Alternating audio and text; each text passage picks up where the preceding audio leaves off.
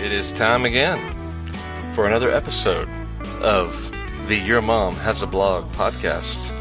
I am your humble host, Chad Edgington, joined by Melissa Edgington. The lovely Melissa Edgington, as we seek to come into your iPhone or your iPad, maybe your Kindle Fire, maybe your Samsung Galaxy.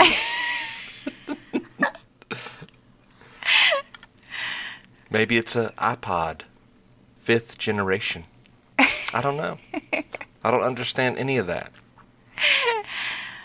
Somehow the way this works is we talk, we put it out there into the World Wide Webs, you listen, and you are either angered or blessed. So, wow, here we are, back again. This is the 8th. Day 8. Day 8 of our 31 for 31 in May. This is 2018, if you're wondering what year it was. You still writing 2017 on checks? No. Are you? No, I don't know what it was about this year. Some years are easier than others to get the year right. Yeah. And I just really made a smooth transition to 2018. That's wonderful. Yeah. I don't write that many checks, though. Do you? No, I hardly ever write checks. Yeah. It used to be a thing, checks. I wrote one today. Yeah. We don't even need to write checks to spend money these days. We just swipe it. Yeah. Chip it. That's a little too easy now. Chipping it's harder than writing a check because you never can fit. This is what the problem with chipping it. Have you gotten used to that yet? I think so. Okay. Well, when chipping it first came out, you take the card, you put it in the slot, and then it says something like, do not remove. And you read remove. Well, I'm just saying I'm reading it really carefully whenever we first start chipping it. But now that I've kind of gotten comfortable with chipping, I just see the word remove. I don't see do not or you can. I just... Yeah, you are that man. Yeah, I'm who the old everyone's man. in line behind you. Oh, did I just pull that card out at the wrong time? I'm so sorry. I'll have to do it. I'll have to start it over again. I'm really sorry. I don't know. I just saw the word remove and I just pulled the card out. It'll beep at you when it wants you to take it out. Okay, all right, gotcha. The ones at McDonald's really do. Yeah. Sound like Crying Baby in Target. When I don't bring that up again. All right. Not bringing that up. When I first started chipping it, that noise really freaked me out. Because you felt like you were doing something wrong? Because it sounds like you're trying to steal something. That's true. But now I'm so used to it that I can be standing there, talking to somebody, and that thing's beeping at me. And you don't even notice notice I don't even hear it. Mm-hmm. That's how it goes. Man, technology. I mean, chipping, it's one of those, it's like it's less than a year old, I think, right? That's become the standard way of doing it. Yeah, I don't know. It's not that old of a thing. It's hard to keep track of time. Woo. Yeah, but not whenever you're doing 31 days or 31 podcasts in 31 days. It's easy to keep track of time because it feels like I can't believe it's only the 8th day of this experiment. I cannot believe it either. What this experiment is teaching us is that 31 days is a long time. Mm-hmm. To have to talk to your husband or wife every day for 31 days? No, it's to have to record your conversations. Yeah, we work a lot harder when we record them. Yeah. Because then you have to edit them. And you feel all this pressure to be funny and charming. Well, it's not like that's work. Melissa. I just try to do my little voices and, just bring a little cheer. Talking about chipping it reminds me of that day at Six Flags. Oh, that's a great story. Okay, so I don't know what I was thinking. I guess I thought that so I really wanted a drink. Now, you go to the Six Flags over Texas, and they are going to charge you a crazy amount of money for a soft drink. Yes. Something like $5.50 for a, how much, what are these? 20 ounce. 20 ounce bottle of Coke Zero or water or whatever you want. And I was really thirsty. So I thought, well, I'm going to go get me a soft drink. I didn't have any cash, as usual. So I took a credit card out. And I looked at the machine, but I wasn't paying attention. It was the kind of machine that takes credit cards. It takes credit cards. I had MasterCard or whatever. And what I thought you can put cash in there, or you could just put your credit card in there. See, I thought it would take either one, like the way that a ATM takes your card and then gives it back to you. Yeah. So I just put my credit card right into that the thing that takes the cash, and it took it. And then I look right next to the little thing that takes the cash, and there's a little place where you can swipe your card. And I thought, I'm such an idiot. What am I going to do? That was so funny. The best part was just thinking about what the guy that empties... he's got my name right there. He's like, I know the name of this idiot. This is Chad Edgington. He probably looked me up on Facebook. He's like, well, what an idiot. Jerk needs to learn how to use an ATM machine, a Coke machine, or whatever it was. Oh, man, that was terrible. That was so good. We had a good laugh over that. We laughed all the way from the Mexico section clear to Boomtown. It was over there by the big boat. That's where it was. We're big Six Flags people. Anybody else a big Six Flags person? I would. I guess a lot of people that are listening don't have a Six Flags near them. Yeah. It's in Texas, and especially North Central Texas, where I grew up.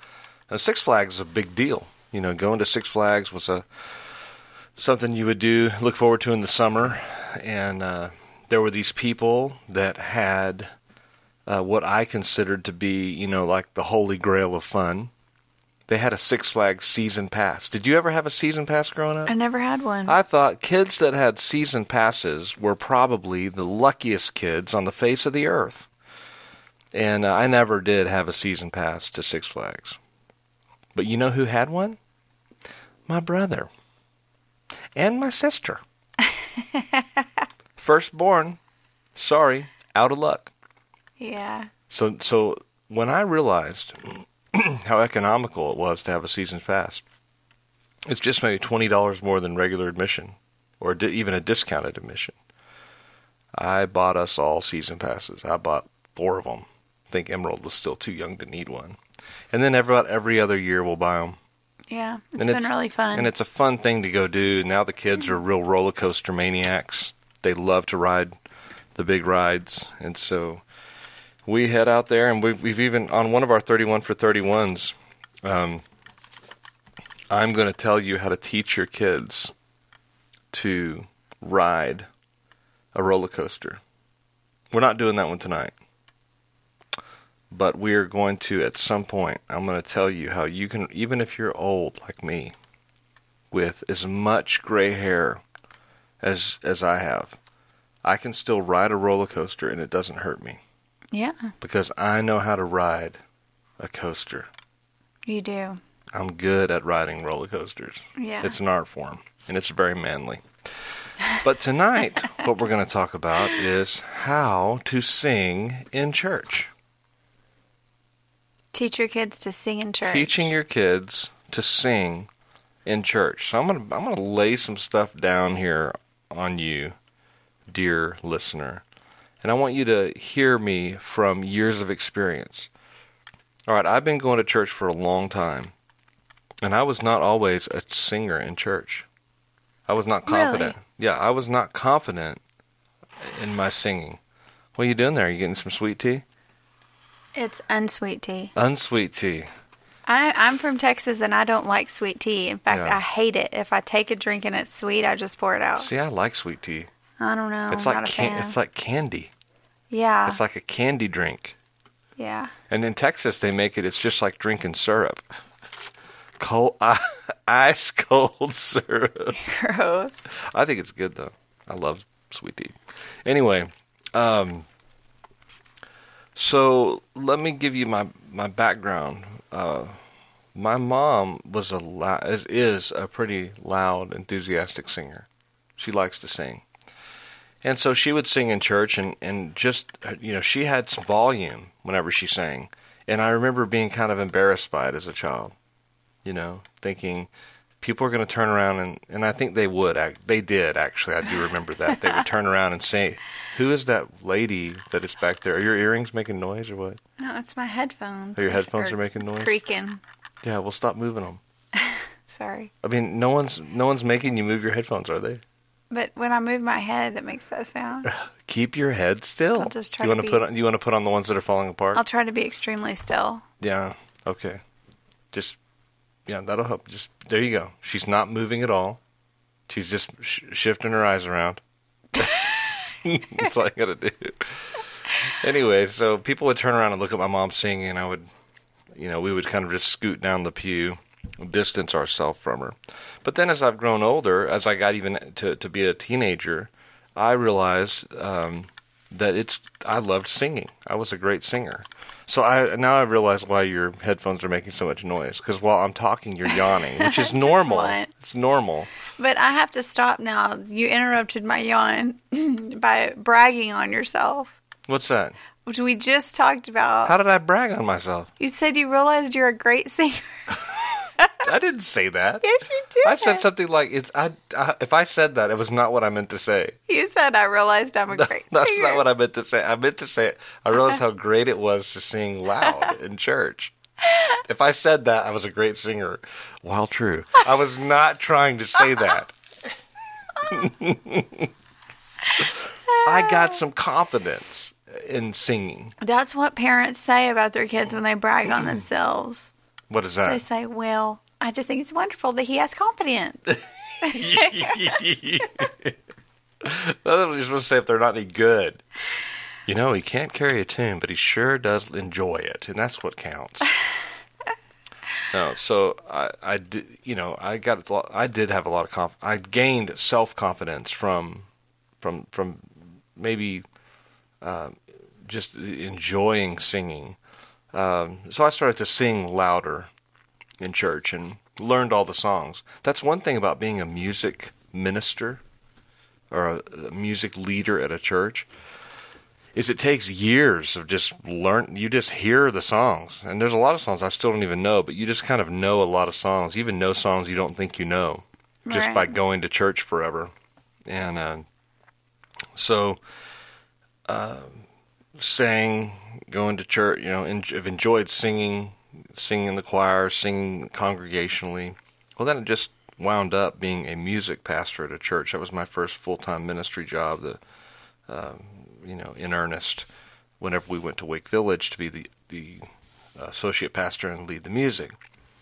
And then, so I did plenty of music leading there. And then when we've come to this church, for most of the time we've been here, I've been the music leader here. Right. So I'm speaking to you as someone who watches people in the congregation every week sing or not sing and fold their hands. And I can tell you that the people who come to worship and during the music participate, I see in them a joy. I see in them I guess maybe a way that they are relating and that they are serving the body through their enthusiastic singing that the other people aren't doing. You can really see the ones who are playing and the ones who are spectating, if it was a sport. Right. And church is not a spectator sport, and Christians are a singing people. They've always sang. Even in the Lord's Supper, the Last Supper, when Jesus institutes the Lord's Supper, they sing. That was part of it. They sing a song when they're finished and they go out.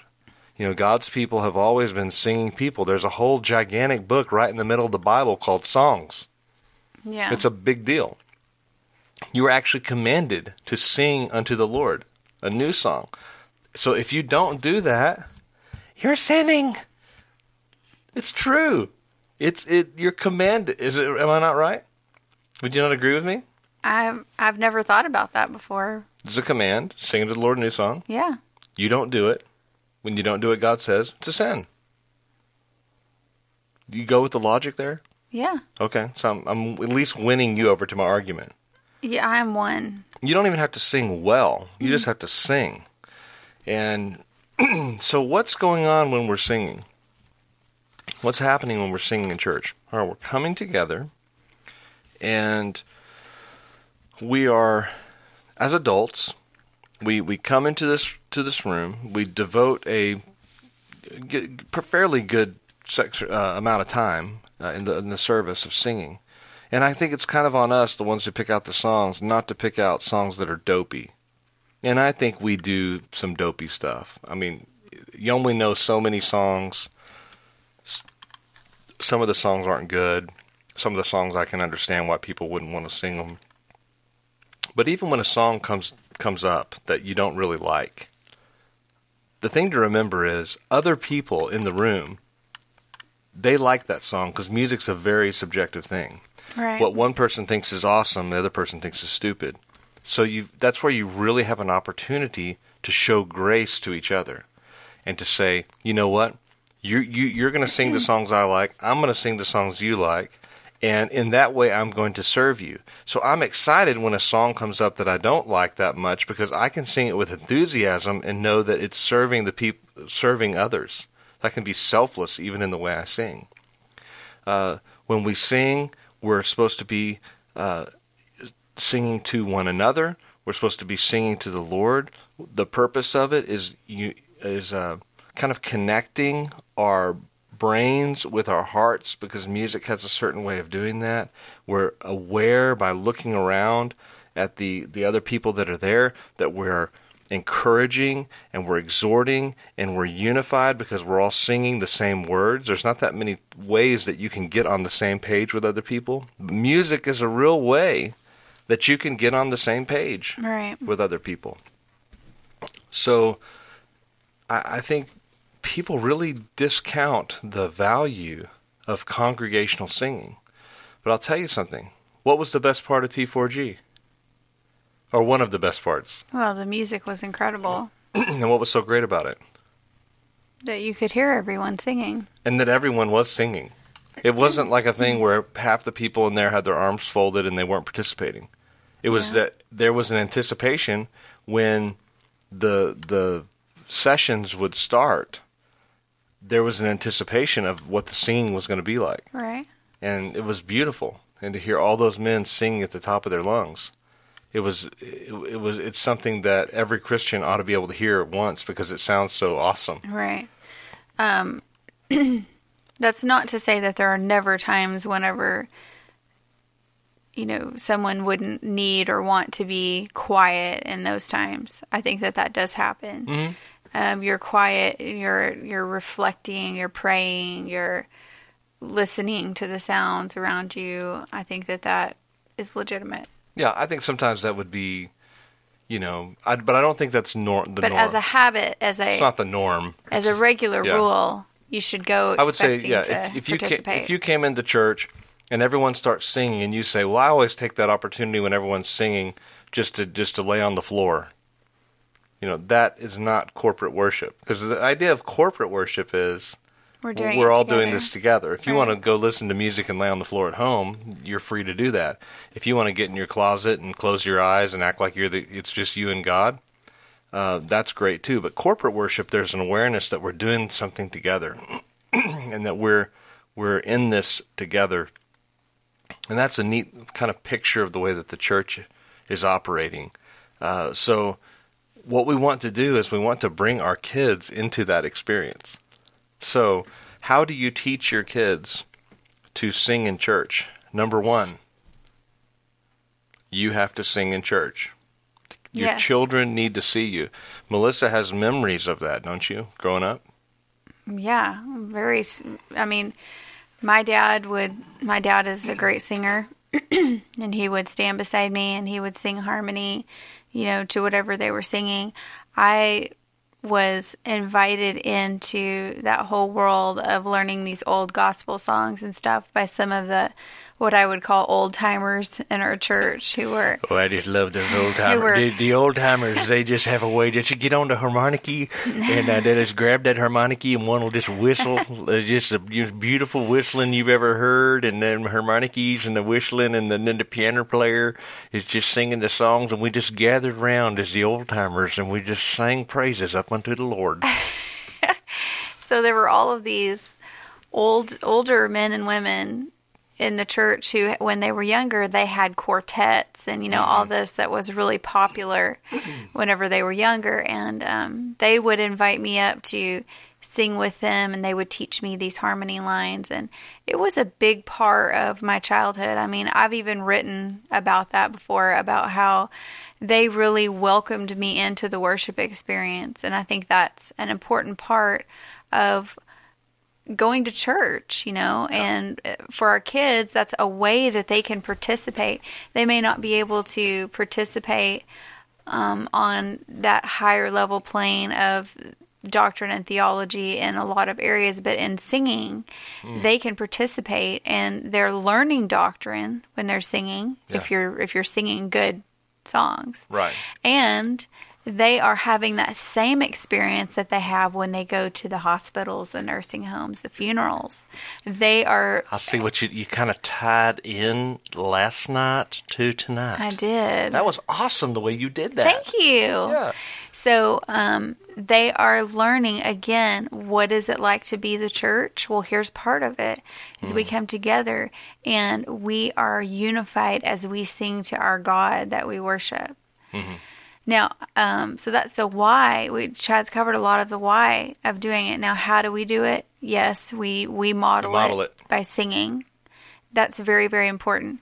You can start when children are very young by teaching them.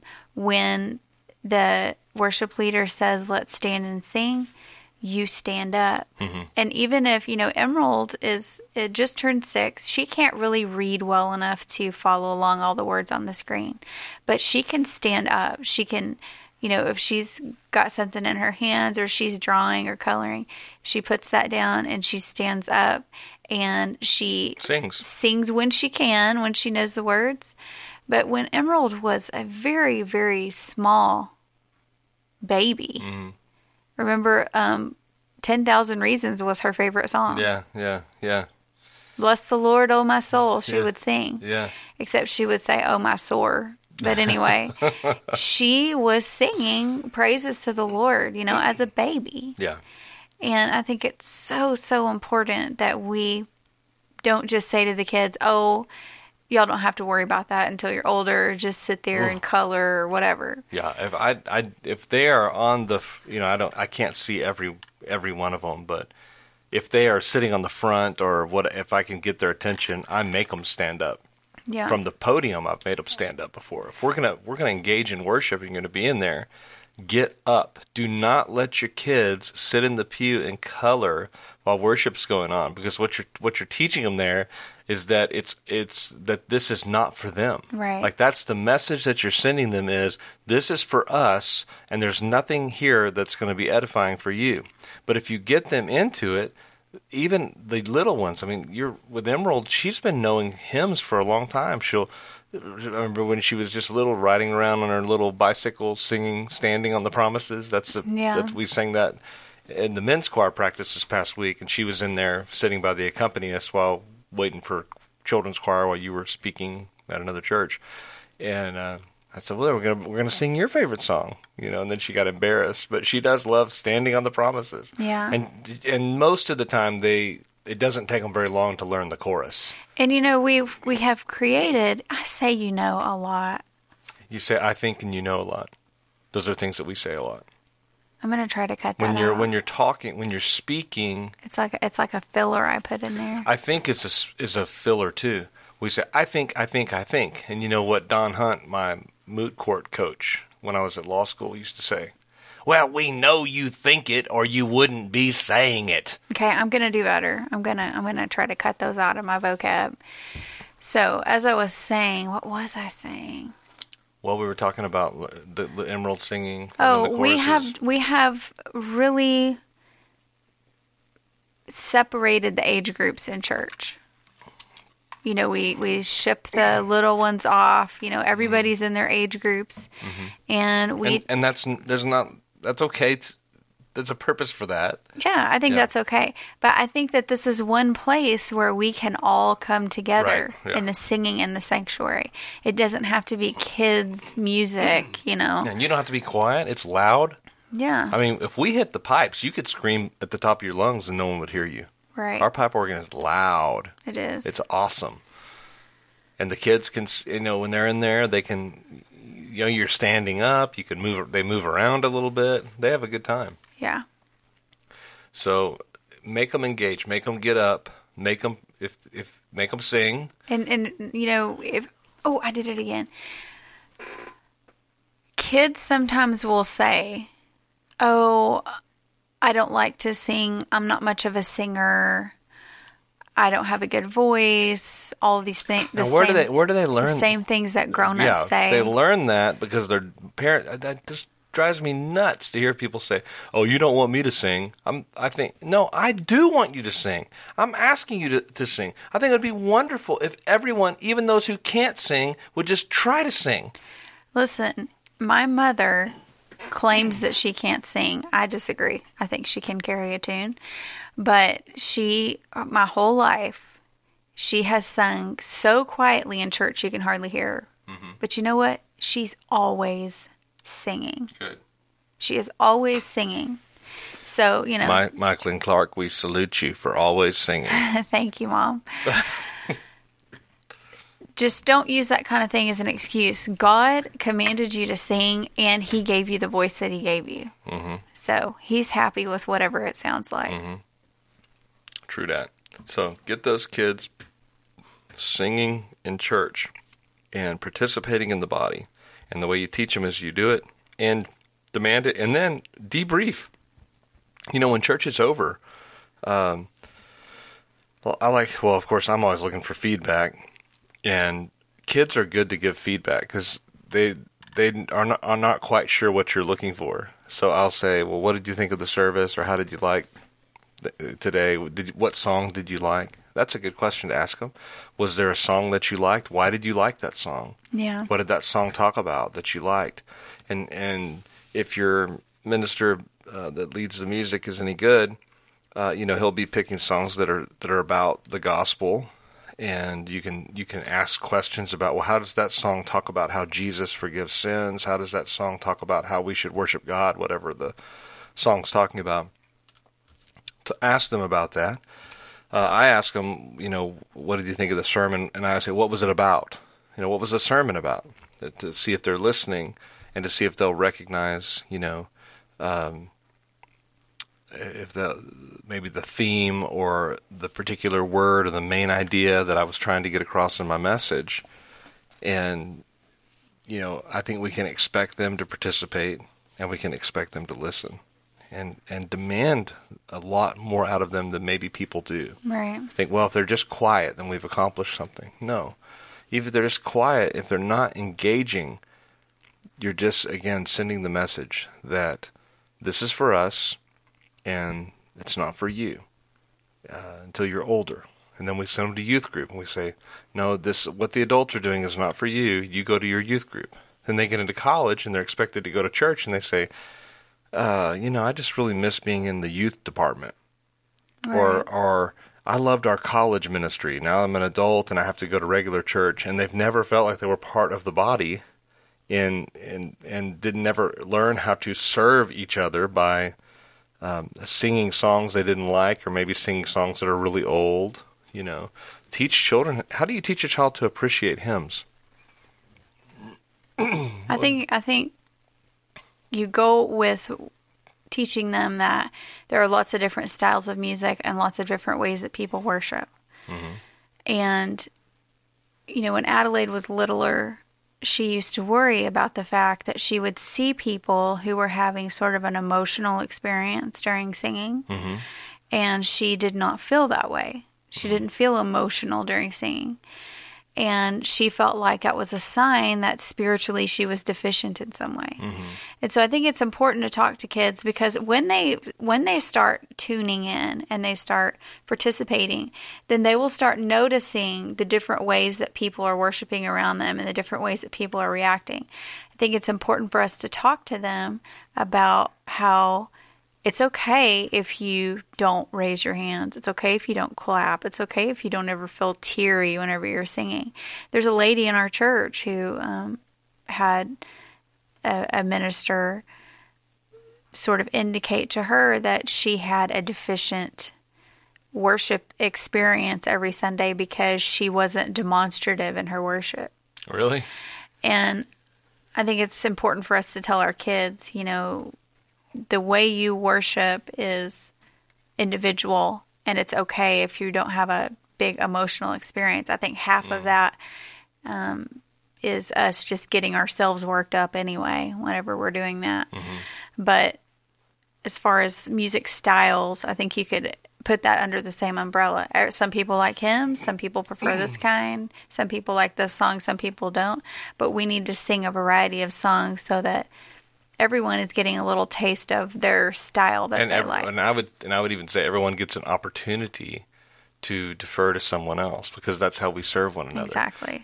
I've got such a problem, and maybe your church does this, and you should talk to somebody and say, we need to quit doing this. But these churches that have a contemporary and a traditional service, I just want to slap them. I said, of all the dumb things to divide Satan is going to divide the body of Christ any way he can. And then we help him out by saying, you know what let's do? Let's split our church into people that like this kind of music, and let's just go ahead and prioritize our music preferences over one another. It's ridiculous. How do you think that's playing out there in podcast land? I think that is I think that's going to upset some people. I stand by my words. No, I really do. I mean, I think that of all the trends that you've seen, I think it shows it's such a lack of understanding of how we are commanded in the New Testament to treat one another. Is that if somebody came in and said, "This is what I prefer," the Christian's proper response to that is to defer. So no Christian should come in and say, I want my way, I want my song sung. The proper way that a Christian responds to these by loving one another is to say, what do you want to sing? Right. And the other one says, well, what do you want to sing? Well, let's sing both. Yeah. And to teach the kids that a song is bad because it's new, or to teach kids that a song is bad because it's old. That's real chronological snobbery. I mean, could Fanny Crosby help it whenever she was born? Of course not. Fanny Crosby had no choice of when she was born. So that means she was writing songs in the 1880s, and she was writing songs the way songs sounded in the 1880s. Same with Philip Bliss or all these guys that wrote these amazing songs over 100 years ago. And to say, well, I don't like that song because it's old. Well, you're really penalizing the author for something that they couldn't help. They couldn't help when they were born. They couldn't help when they wrote the song. And you can teach your children that not every song has to be something you can dance to. Like, not every song is going to have the type of beat that you're used to hearing. And sometimes when we're playing, our drummer will play kind of a pop beat to a hymn. And sometimes that sounds okay. But other times I'll turn around and say, I don't think the modern beat is going to work on this one. Yeah. And I say, play a cadence, and it sounds more like a march. And when you play the songs, like, not every song is going to be able to be remixed. You can't do the remix on all the hymns. Yeah. Some you can, sounds fine. But when you play the song, sometimes the way that it was intended to be played and sung, it has a nice effect. When you're not trying to jazz it up. Right. You're just trying to play it traditionally. I love A Mighty Fortress Is Our God played with a loud organ. And that sounds like church. And then you can turn right around and play one that was, if your musicians are skilled enough, you can turn right around and you can play a song that was written last year. Now, some churches can't do that. And so I would say to a church where if you've got a piano player and her thing is she plays the hymns, And if she tries to do anything else or he tries to do anything else, it kind of falls flat. Like it seems that you're trying to do something that you really can't do. Don't try to do that. Stick with what you can do well. And don't just think that you have to be something just for the sake of being different. The best kind of worship, even if you're just going to sing hymns, would be singing them well, playing them well, singing them with enthusiasm, and not worrying about it. Realize that the music itself is sort of secondary to the activity that's happening, which is the congregations coming together to worship together. Right. So that's our man. We just jumped right into the worship wars, didn't we? We did. That's a lot of worship war. Like kids of the worship war. That's kind of where I've settled. It's like if you're, like I would say, a church with the split services. That's a casualty of the worship war. I agree. Like they decided to go like North and South Korea. Yeah. And we want reunification. we don't want that North. We don't want North Korea meeting at 8:30, and South Korea meeting at 11, and then go into the demilitarized Sunday school zone. Yeah. In between services. The goal would be to be deferring to one another. And even in that way, you're able to obey. And when no one is seeking to have their preferences and their own personal, what's the word I'm looking for? Their personal preferences, their personal, whatever, style, elevated, then everybody's going to be a little bit happy and a little bit unhappy. But mostly happy. But mostly happy because even if you're singing a song you don't like, you're having an opportunity to be a servant. Yeah. And if you just don't make with your children, don't make a big deal out of the music style or the music preference. Yeah, don't be groaning every time a hymn comes on, or every time a newer song comes on. Yeah. And don't underestimate the power of teaching your kids through music. If music that has biblical themes is not a part of your life at home, it should be. It should be. There are a lot of songs out there that teach kids scripture straight from the Bible. Yeah. You can learn a lot that way, and it's a good bonding experience in your home to sing together. Yeah, it's fun. All right, we better wrap it up. It's fun to sing, and it's fun to dance in the kitchen. It is. A little Kool in the Gang. That's not very spiritual, though. Not very. Anyway, well, it's been great. Day 8. It's been great for day 8. Day 8 is great. Day 8 is great. We've had an incredible time. I've wondered if we're going to be able to sustain our marriage these 31 days. And tonight's was easy. I feel like we're going to make it. I think we've got a chance. All right, so you guys have a great day, and depend upon the Lord, and we will see you tomorrow. Catch you tomorrow. Bye-bye.